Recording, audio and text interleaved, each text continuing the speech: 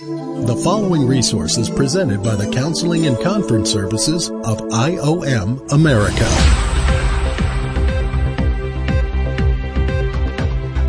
Welcome to Identity Matters Podcast. Hi, my name is Steve Finney, and I will be your speaker today. Every believer needs to understand who they are in Christ, and our new series, Identity Theft, will do just that. Help each believer truly know who they are in Christ. Thank you for joining us.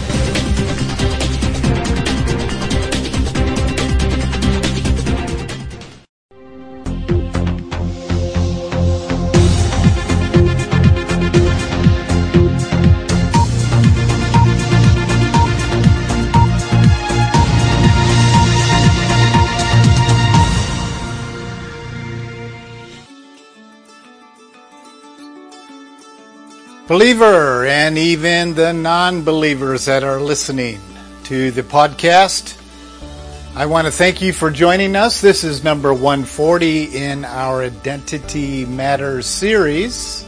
This is a sub-series we're doing called the Identity Theft, and we're on number 8 of those messages.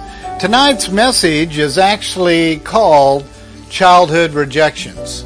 We're going to go through a very extensive list of how the enemy is trying to destroy you from being able to hear Christ's mind in you or Christ speak in you. And the way that he accomplishes that is through these childhood rejections. I have picked out a handful of sound doctrinal statements that have come out of the mouth of the living God, and I'm going to show you how the enemy handles children in such a way that when they do become indwelt by Jesus Christ, they cannot accept these things. Now here's what the enemy really wants us to do. He wants minimally, if he suspects that you're going to become indwelt by Jesus Christ one day, because I'm not sure he really knows, but I think that Satan is able to observe where the Holy Spirit is at work. We don't live in that spirit world. We don't see what's going on around us, but certainly the enemy knows where the Holy Spirit is actively moving. And so I think the application for the enemy's work in a Christian family is very different than a family that is dead to Christ. Not only in the fact that no one in that household is born again, indwelled, but also that household has no election glow to it. Doesn't seem to be much of a calling going on there. Doesn't seem to be much work going on there yet of the Holy Spirit. But see, in a Christian home, it's different. There's a lot of movement. Every time you speak the name of Jesus, it stirs the spiritual world. Just the name alone of Jesus stirs things. So somehow the enemy has got to twist things up and use the kind of rejection in a child's life that stirring no longer affects that child.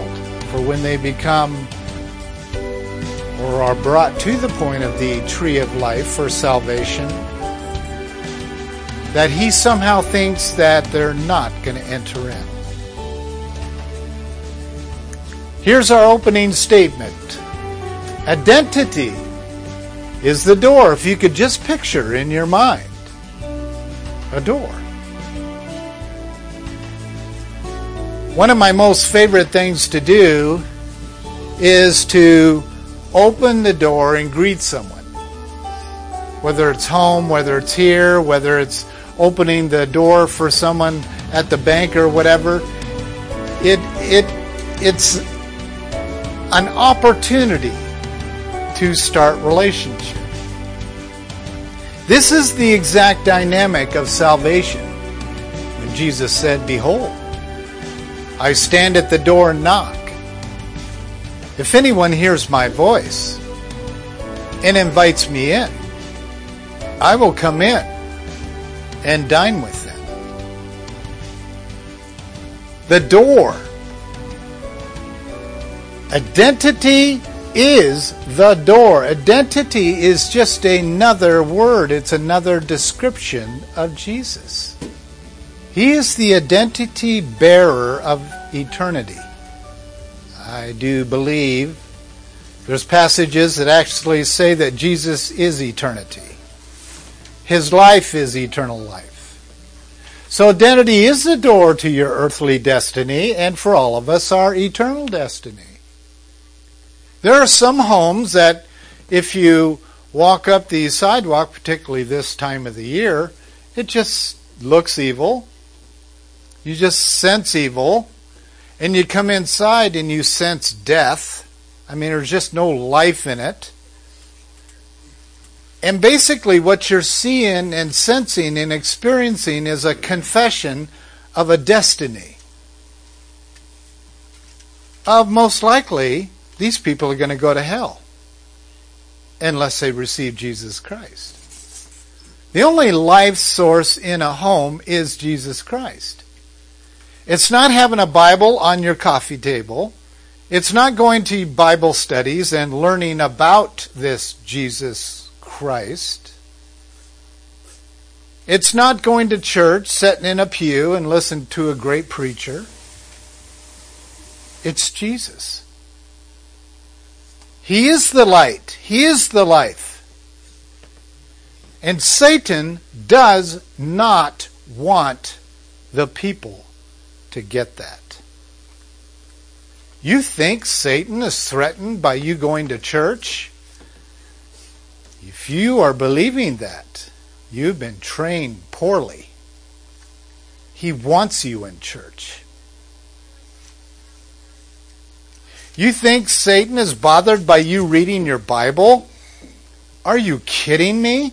He wants you reading your Bible because he's a busy boy making translations that are going to lead you right to his religion.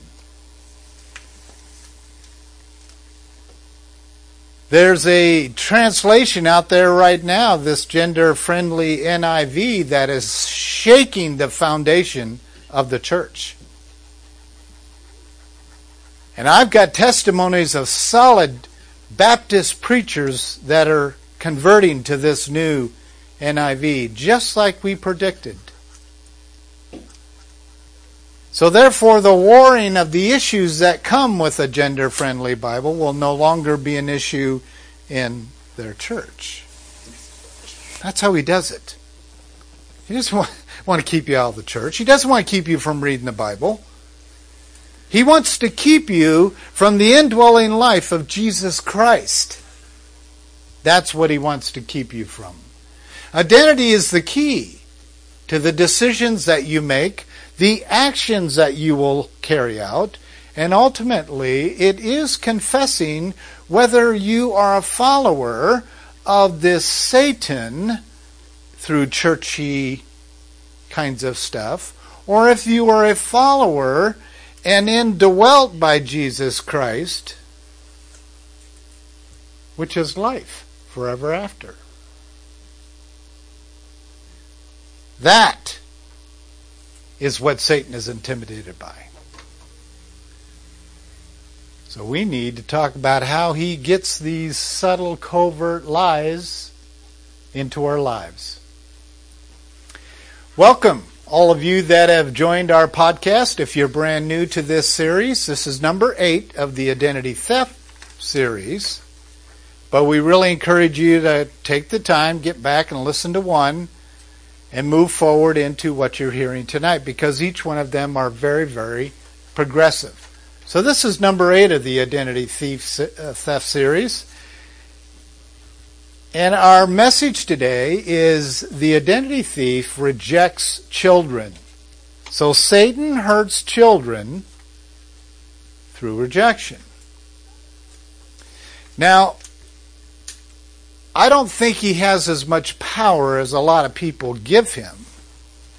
He has to manipulate others around those children to provide that rejection for him. There's a group of believers out there that give Satan way too much power. Just as Eve was out there walking around in the Garden of Eden, he had no power to come and drag her over to the tree. He had no power to carry that pear over to her and say, eat. He had no power to come grab her arm and pull her over. He had to deceive. He had to do the same thing Jesus does. It's no different. Come unto me, all of you who are weary and heavy laden, and I will give you rest. Satan somehow had to twist things of God so that he is the master of wordsmithing, and he had to use those words to draw her unto himself and make her weary and make her heavy laden. And so Jesus comes along and says, well, all of you who have been made weary and heavy laden by Satan, come unto me, and I will give you rest, which is one of the 225 names of Jesus. Rest. Seventh day was a day of rest. There's no works involved in it. There's no reading it. There's no studying it. It is just simply a name. Rest. He set the whole stage so we had to do no work, and he was going to do all the work through us. And Satan does not want that to happen. So, Christ's passion and purpose is that every child grow up unto himself through ending self on the cross through co-crucifixion. I have been crucified with Christ. This puts a child in the position of being a vessel for his wellspring of living, gushing water of life to flow in, and of course through and out to others on an intentional basis, and even when it's not intentional, by observation of life flowing out of you. And that even can happen with children.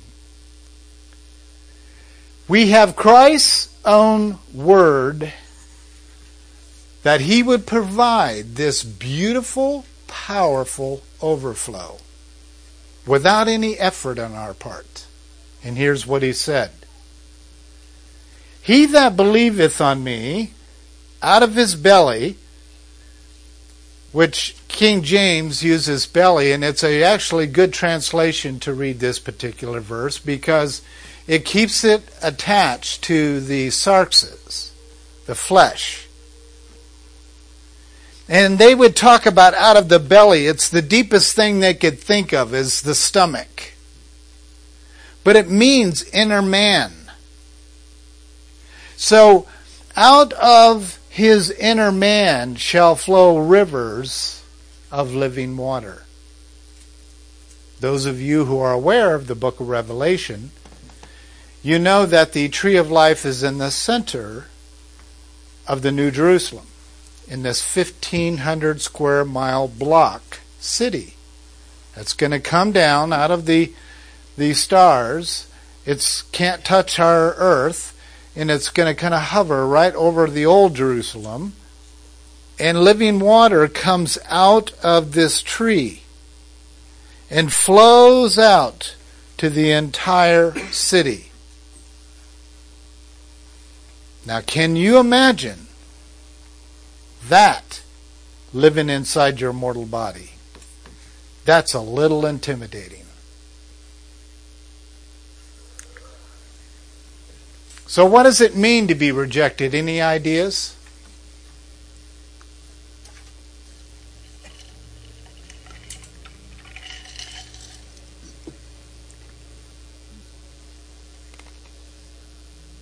scripture? The Holy Spirit's bringing us the answer. It is withholding love from another. Okay, we've all learned what love is, right? What is it? Huh? Love is God. Love is God. So rejection, stay with me, 602. I love this one.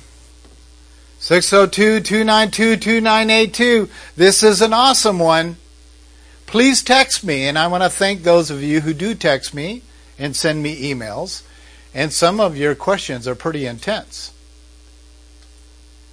It's a great way to start a little dialogue of the stuff the enemy's got inside of our minds that simply blocks the flow of the living water, which is the mind of Christ. Those things that bind up are like putting stumbling blocks in the river. And the living water doesn't seem to flow to where it needs to go. And that's what we're discussing here. So rejection is withholding God from another. That's all it is. This I love you gospel that's going around, the social gospel, is a pain in the neck to start with. But secondly, it's so Laodicean it makes my stomach sick. Love isn't about us. It's about God. God is very focused on making sure we get His Son so we can become one with love. Therefore, that flow will come forth from us. And yes, that happens to be love. So when Jesus took all of the laws and He reduced them down to 2 basic commandments, do you remember what those are? To have life in the tree of knowledge. Yes, that's where we're in the middle of, those 2. What is it? So to love Him, and the second is like it, love your neighbor as yourself. Well, if you really take a look at how people love themselves, that verse does not make sense. So there's got to be a different meaning. So the first commandment is for me to give Jesus back to God. Wow. The second is for me to give Jesus to others. Wow. But you see, what the enemy mastered is to twist up the concepts and beliefs of love. And he's made it all about humanoids. It's always about, what they need from God. So Satan is interested in developing very, very, very selfish children that have needs. He's interested in the church to build programs to meet those needs. Not to give them life, but to meet those needs. It should be common sense that if someone's hungry, you give them food. If someone needs some clothes, give them some clothes. But it's not our mission. Our mission is to make sure they receive Christ. I think we got it all bunched up.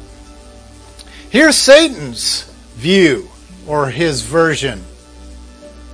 Satan's passion and purpose is that every child grow up unto himself by way of increasing self, that ultimately denies the power of the cross of Christ.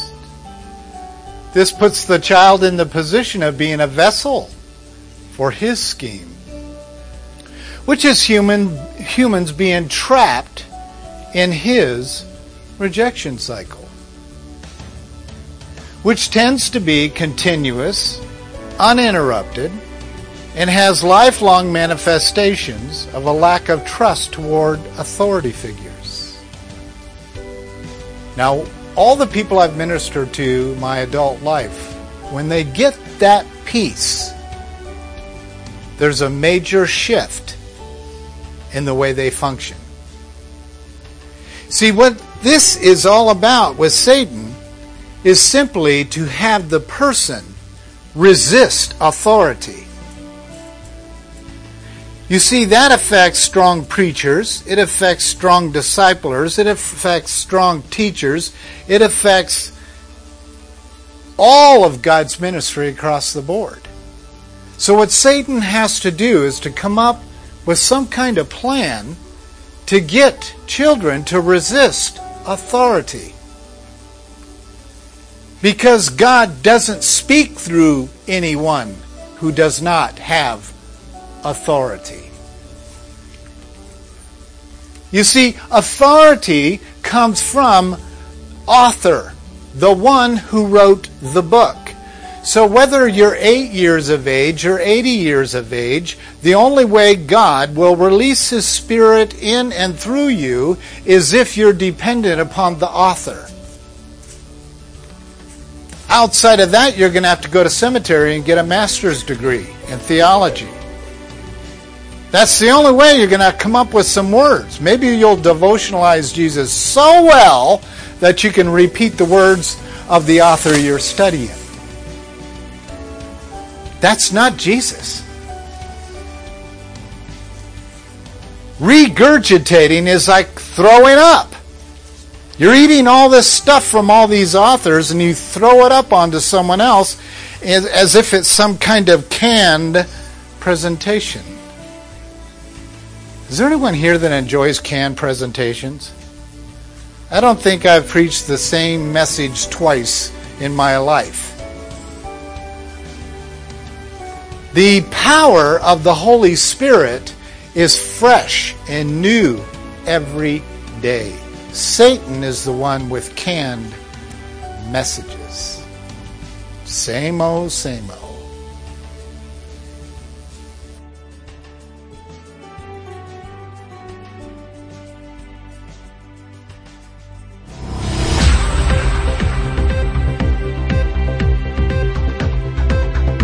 You've been listening to Identity Matters Podcast. We appreciate having you join us today. Feel free to log on to our website at www.iomamerica.org. We have lots of resources available for you on the believer's identity in Christ. Again, thank you for joining us.